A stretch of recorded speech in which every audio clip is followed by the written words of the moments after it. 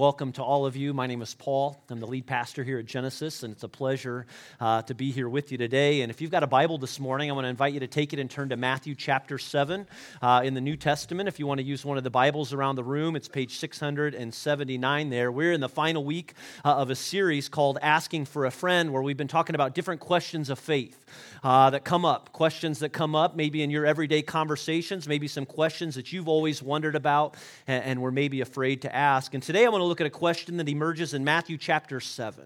And these are some well-known words by Jesus. In fact, if you walk up to the average person on the street today and ask them to recall one verse from the Bible, even if they know very little about the Bible, even if they have very little experience with the church today, chances are many people will quote some variation of these words from Matthew chapter 7, verse 1, where Jesus says, "Do not judge, or you too will be judged."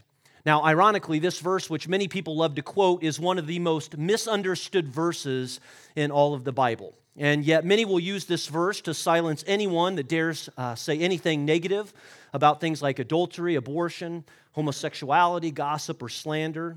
And many will be sure to remind you that along the way, Jesus once said, "Hey, do not judge, or you too will be judged." Now, one of the questions I want to begin with today is to ask, why are these words so well known in our culture today? Well, I think the first thing we want to recognize is this, is that as Christians, as a church, we have not always done the best at representing Jesus. We failed. I failed in this.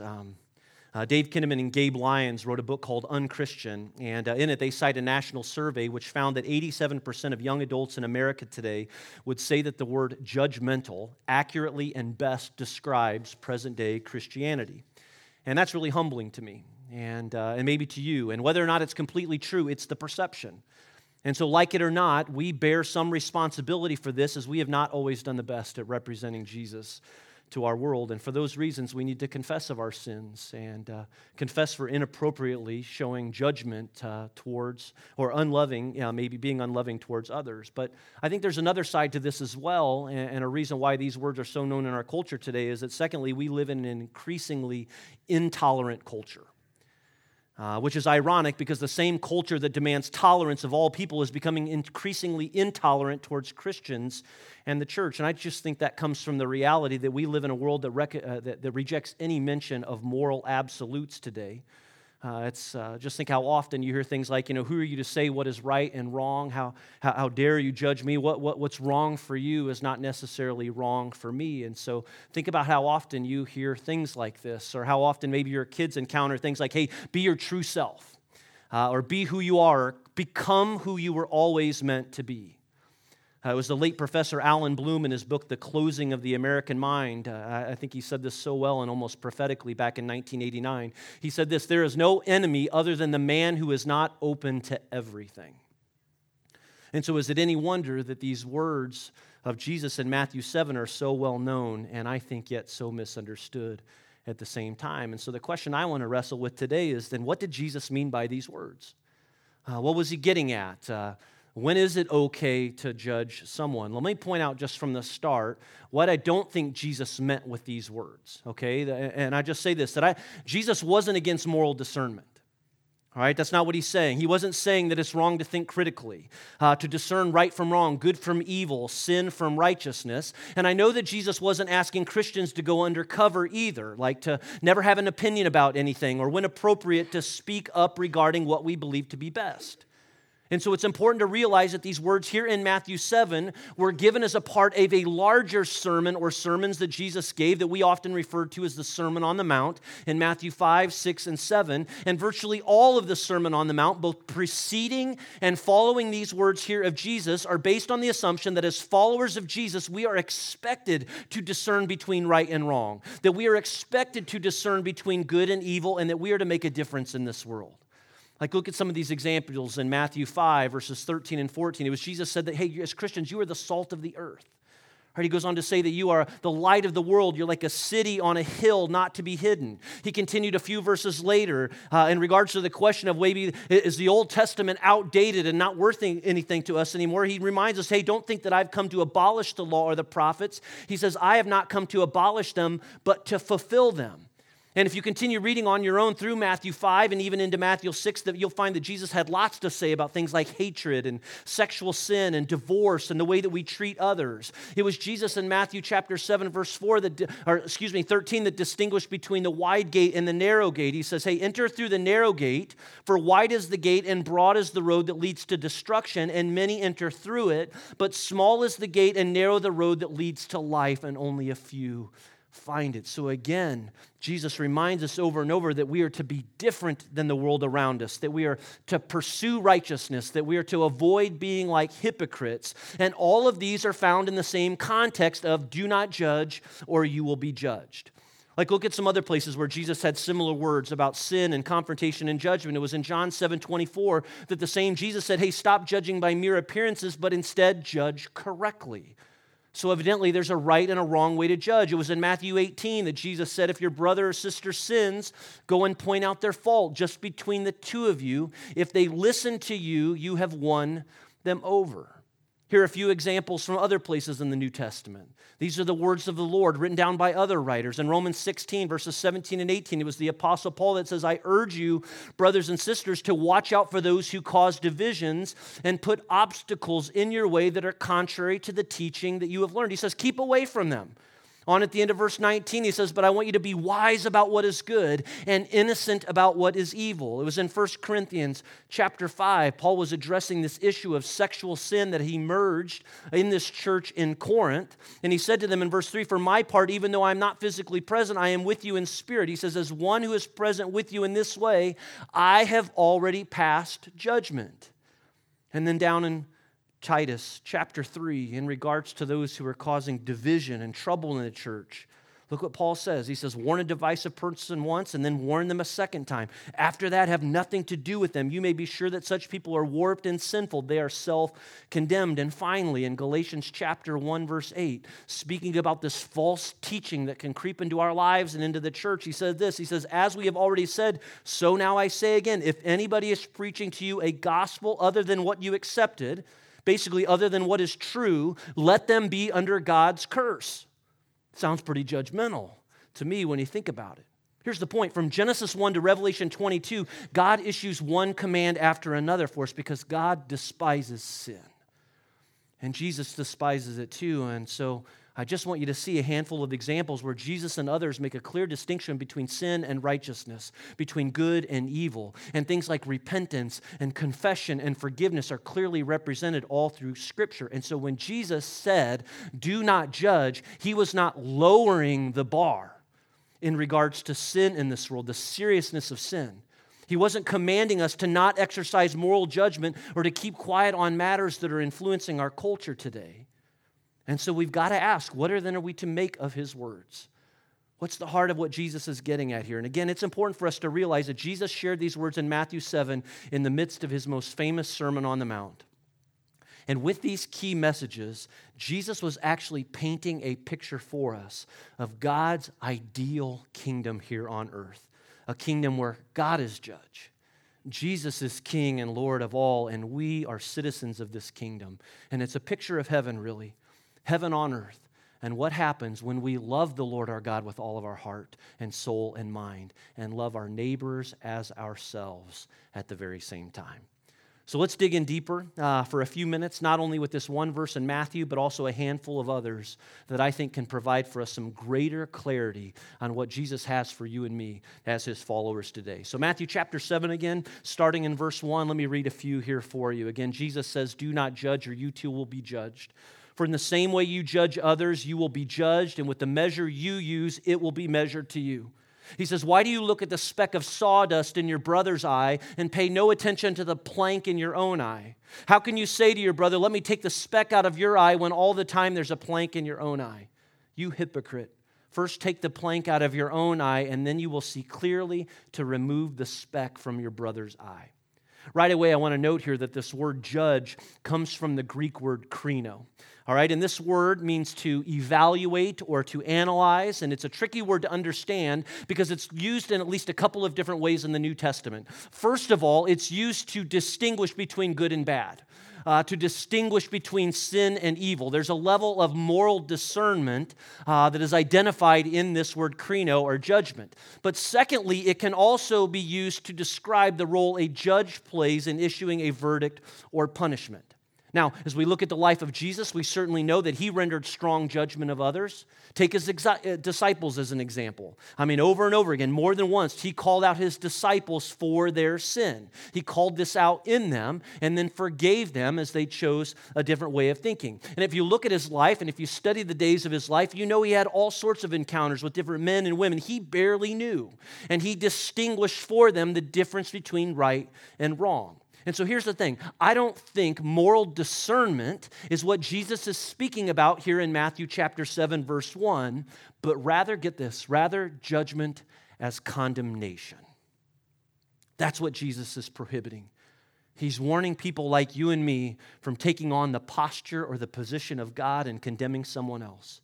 Jesus is prohibiting a self-righteous, self-serving, hypocritical judgment of someone else. And Luke chapter 6 provides greater clarity of these words. It's Luke's version of the Sermon on the Mount, which is much more concise, that he records these very same words of Jesus and adds to them. Look what he records in Luke chapter 6, verse 37. Jesus says, "Do not judge, and you will not be judged. Do not condemn, and you will not be condemned. Forgive, and you will be forgiven." Here's what I think we need to wrestle with this morning, and I'm not saying it's going to be easy, but what are some takeaways from these words by Jesus? How do they apply to our life? How can we put these to practice even today for the sake of God in this world? The first takeaway is this. Write this down if you're taking notes. That is, I think these words of Jesus are a reminder to let God be God. To let God do his part. That God has a part to play in this world, and you and I have a role to play as well. And at no time is it our responsibility as Christians to condemn one another. And that is to make judgment on the personal worth or the eternal condition of someone else. God will be the judge, ultimately, for how each person has spent their life here on this earth. And as Jerry talked about just a few weeks ago, God alone will determine the eternal destiny for each person.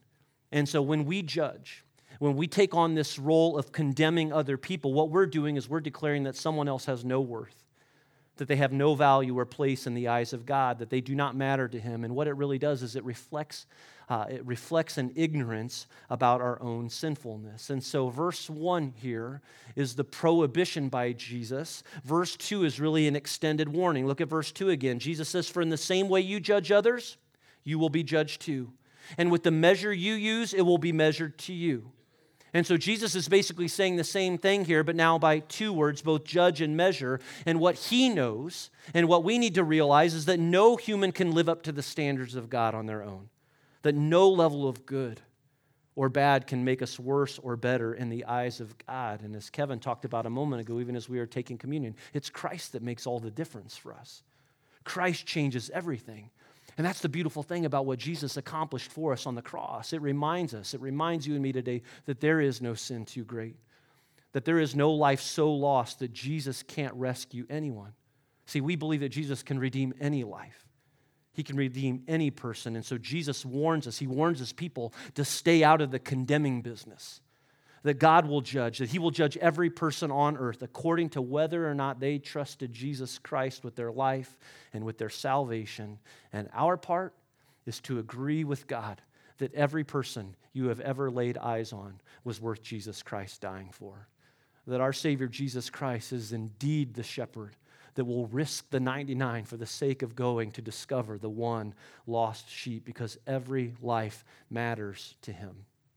You know, there's something else we learn from these words of Jesus, especially for those of us that want to follow him. The second takeaway is this, and that is to be aware of the sin in your life. That we need to be intimately aware of the sin in our lives and never get cozy with it. Look at his words again, verse 3, Matthew 7:3. "Why do you look at the speck of sawdust in your brother's eye and pay no attention to the plank in your own eye?" He says, "How can you say to your brother, 'Hey, let me take the speck out of your eye,' when all the time there is a 2x4 in your own eye?" Jesus says, you hypocrite, first take the plank out of your own eye, and then you will see clearly to remove the speck from your brother's eye. See, sometimes we get so comfortable and maybe a little too complacent about our own personal sin, and yet we have this great ability to see it in others so well. Or we'll do this, we'll excuse certain behaviors, or we'll categorize sins, and we'll refer to some, or at least in our minds, we'll see some as greater sins, and then there are others that are these lesser sins. But here's the thing about our sin. Imagine, if you would, imagine standing on the street or looking out the window of a building in the heart of New York City, Manhattan. And by that look, if you've ever seen that before, there are buildings of all different shapes and sizes and colors, and the architecture can be so different on so many of them. And that's the perspective of the ground level. But then imagine that same scene from the perspective of outer space. That's the heart of New York City as well, but you can't really distinguish from the different buildings from that perspective. And we do the same with sin sometimes. From the ground level, we'll look at our sins, or we'll look at the sins of others, and we'll compare them. But in God's eyes, it's all sin. All sin is sin. And so Jesus warns us from becoming so focused on the sin of others that you might not ever consider your own, or maybe more easily let yourself off the hook. It's a concern with hypocrisy. And Jesus is against hypocrisy, and what he knows is that when we live hypocritical lives, instead of people being drawn to our faith or drawn to our Savior, they can actually be pushed away. And so I think what Jesus is doing here is he is challenging us. He'll do it in other places as well. He'll challenge us to make looking into the mirror of your life just a daily discipline, because doing so has the potential to make you more aware of your sin, of my sin, and to produce humility in us. And here's the thing, if you look in the mirror regularly and you don't see anything, you might want to get a different mirror, right? Or you might want to get some people in your life, some friends in your life that love you enough that they can look in your life no matter the season, and they can love and encourage you, but they can also speak truth into your life when necessary. And consider these questions, maybe just daily. Maybe we do well to consider these questions each day. Questions like, am I humble? Do I regularly confess my sin to others and before God? Is there anything that's in my life right now that disgusts me, that I'm leaning on Jesus for to change me? Am I finding victory over anything? Or is the way that I see others right now in this world coming out of a deep love for Jesus Christ, or a bitterness from something else? Or do I have a story of God's grace at work in my life, and do I really believe that the same grace that's been demonstrated to me could do a great work in the life of someone else too? Paul reminds us in Romans 3:23 that we've all sinned. Every single one of us. We have all fallen short of the glory of God, and so we all need Jesus. I mean, Jesus is the only one that can save us from our sin. It's only the Holy Spirit that can help us grow. And here's what happens. The more and more we stay humble, the more and more we realize we need Jesus. And through that we're able to extend grace and love as we have experienced and received that grace and love. And so here's what we've established so far. Jesus says, don't judge, don't condemn. Basically, let God do his part. And then he says, hey, don't overlook. What he's explaining here, describing here is, hey, don't overlook or get comfortable with sin in your life, but confess your sins and make every effort to live a holy life. And as we do these things, here's what the Lord can produce for us. Here's what we can do for one another as Christians and as a church. It's the third thing, and that is that we can encourage and help one another overcome things like sin and do it out of love. Do it out of love. Again, Matthew 18, verse 15, Jesus says, if your brother or sister sins, go and point out their fault just between the two of you. If they listen to you, you have won them over. But if they will not listen, take one or two others along so that every matter may be established by the testimony of 2 or 3 witnesses. If they still refuse to listen, tell it to the church. And if they refuse to listen even to the church, treat them as you would a pagan or a tax collector. See, as Christians and as a church, we have an opportunity to help encourage one another, all right? In the good times and in the bad times. And part of that means that we can confront one another, but we can do it out of grace, and we can do it in love, and we can hold one another accountable, and by doing so, help encourage one another, help encourage growth in each other's lives. Consider this. I think maybe this will illustrate it well. The Boston Marathon was a little less than 2 weeks ago, and there are so many great stories that came out of the Boston Marathon, one being the remarkable performance by the American women in this year's race. And two of the most well-known women, Desiree Linden on the left and Shalane Flanagan on the right, represented the U.S. so well. In fact, Desiree Linden on the left was the female winner this year of the women's portion of the Boston Marathon.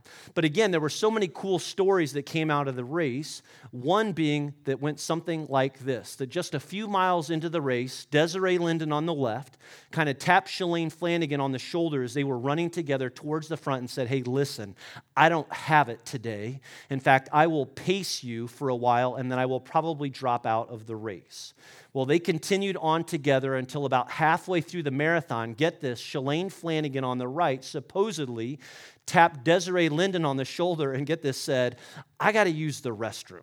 Right? And I'm just encouraged that for even professionals, nature calls, right? I mean, there's just a moment where you got to do what you got to do. And so sure enough, Shalane Flanagan bolted off the course to the nearest porta pot. And I love what one writer said. He said, "I clocked her in and out of the porta pot in 13.8 seconds, which is remarkable, really. But what Shalane Flanagan didn't realize is that Desiree Linden held back and waited for her until Shalane Flanagan was able to join her, and together they were able to pace one another to get back up to the front, and wouldn't you know it, Desiree Linden on the left, who very early on in the race had decided she would drop out, went on to win the female portion of the Boston Marathon.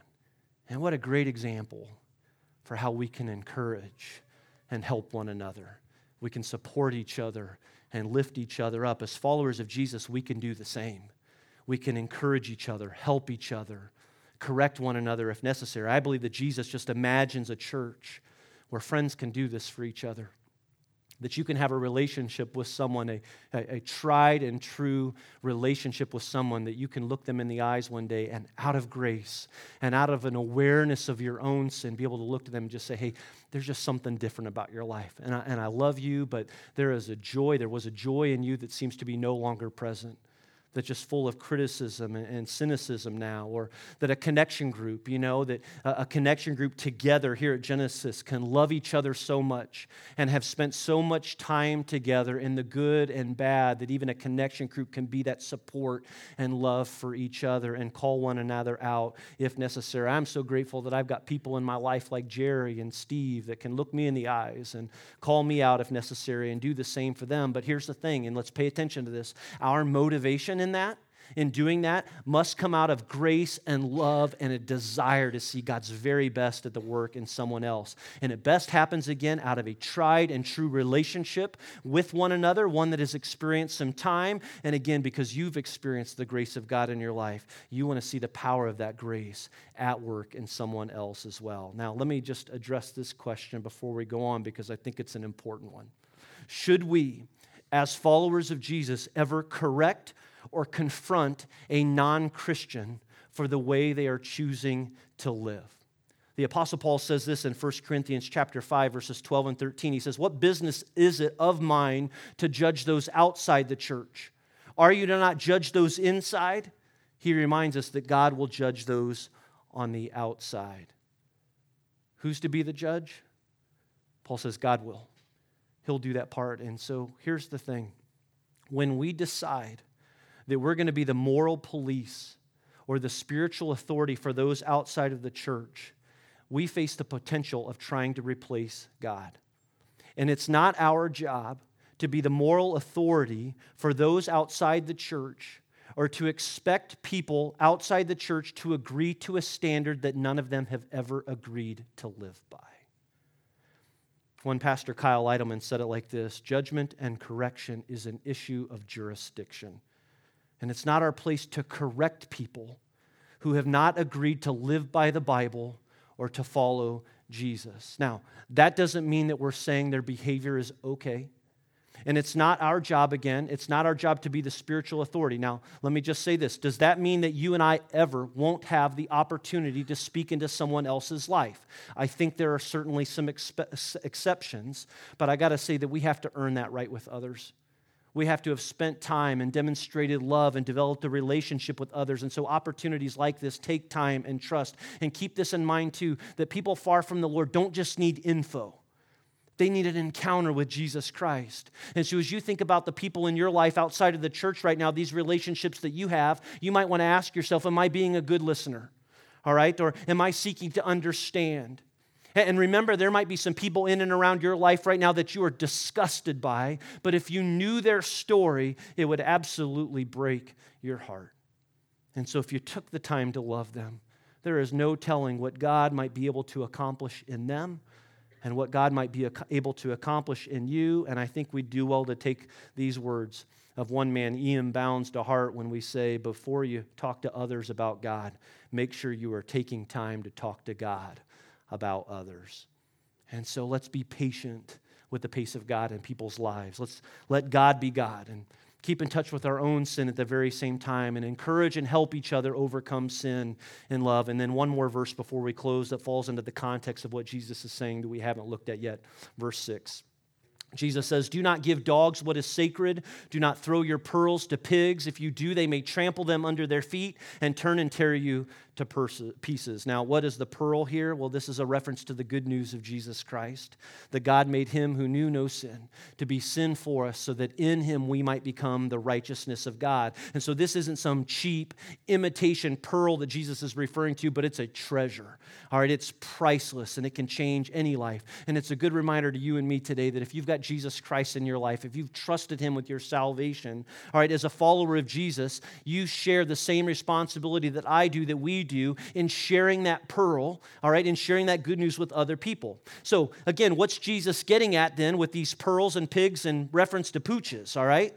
Well, when Jesus referred to people as dogs and others to pigs, his listeners knew he wasn't trying to be cruel or harsh, but dogs and pigs had no particular place or value in this culture at this time. Dogs were known for ripping precious items apart. Pigs would trample anything of immense worth. And so to a dog or a pig, a pearl had no value. And so what's Jesus getting at here? Well, I think the theologian Scott McKnight says it so well. He says, what this text teaches us is that we have to learn when to speak and when to walk away. And then get this, and sometimes walking away is the most gospel-honoring thing we can do.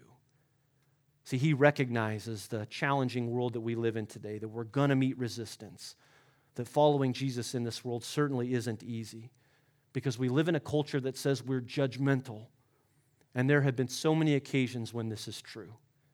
We've judged. I've judged. But as McKnight explains, he says this, the truth is much of the uproar about Christians being judgmental never gets beyond the simple observation that Christians, because we turn to the Bible and seek to practice it, think certain things are right and wrong, good or evil, wise or unwise. And he says this, while we may be called judgmental, what is really being demonstrated is an intolerance for another way of seeing things. And let's not forget at the very same time that we find ourselves in the midst of a spiritual battle in this world today, and people aren't the enemy. The evil one is the enemy.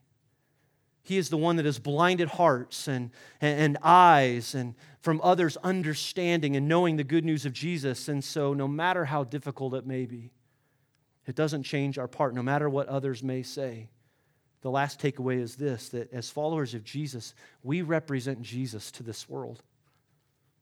That's our responsibility. That's our role, to represent Jesus. And perhaps the best example then for how to live out the words of Jesus in Matthew 7 can be demonstrated in what we see in Jesus himself, and in one place particular at the end of John 7 and 8.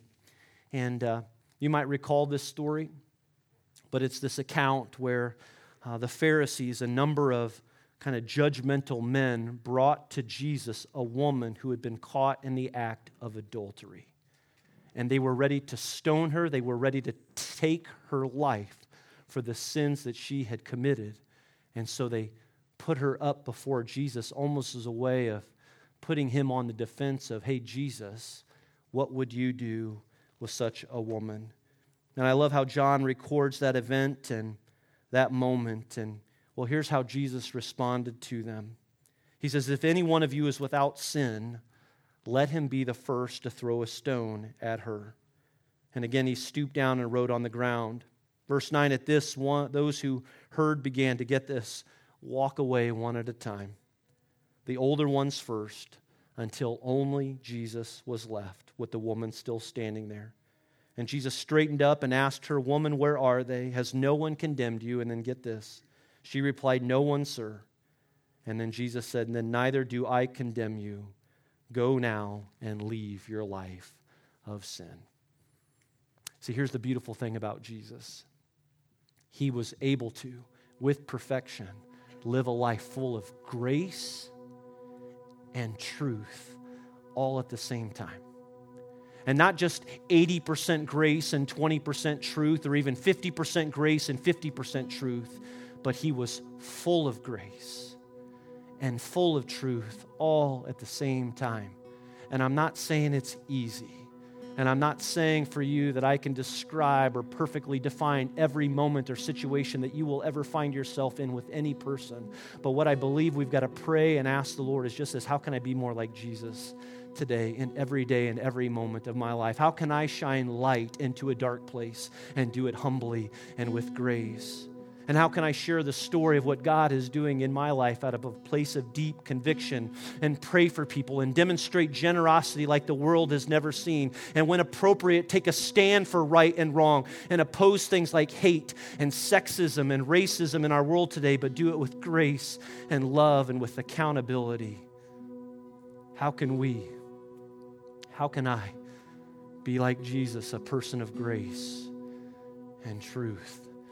And how can we do that together the same? We've got to trust the Lord every day and be humble and dependent on him like we never have before.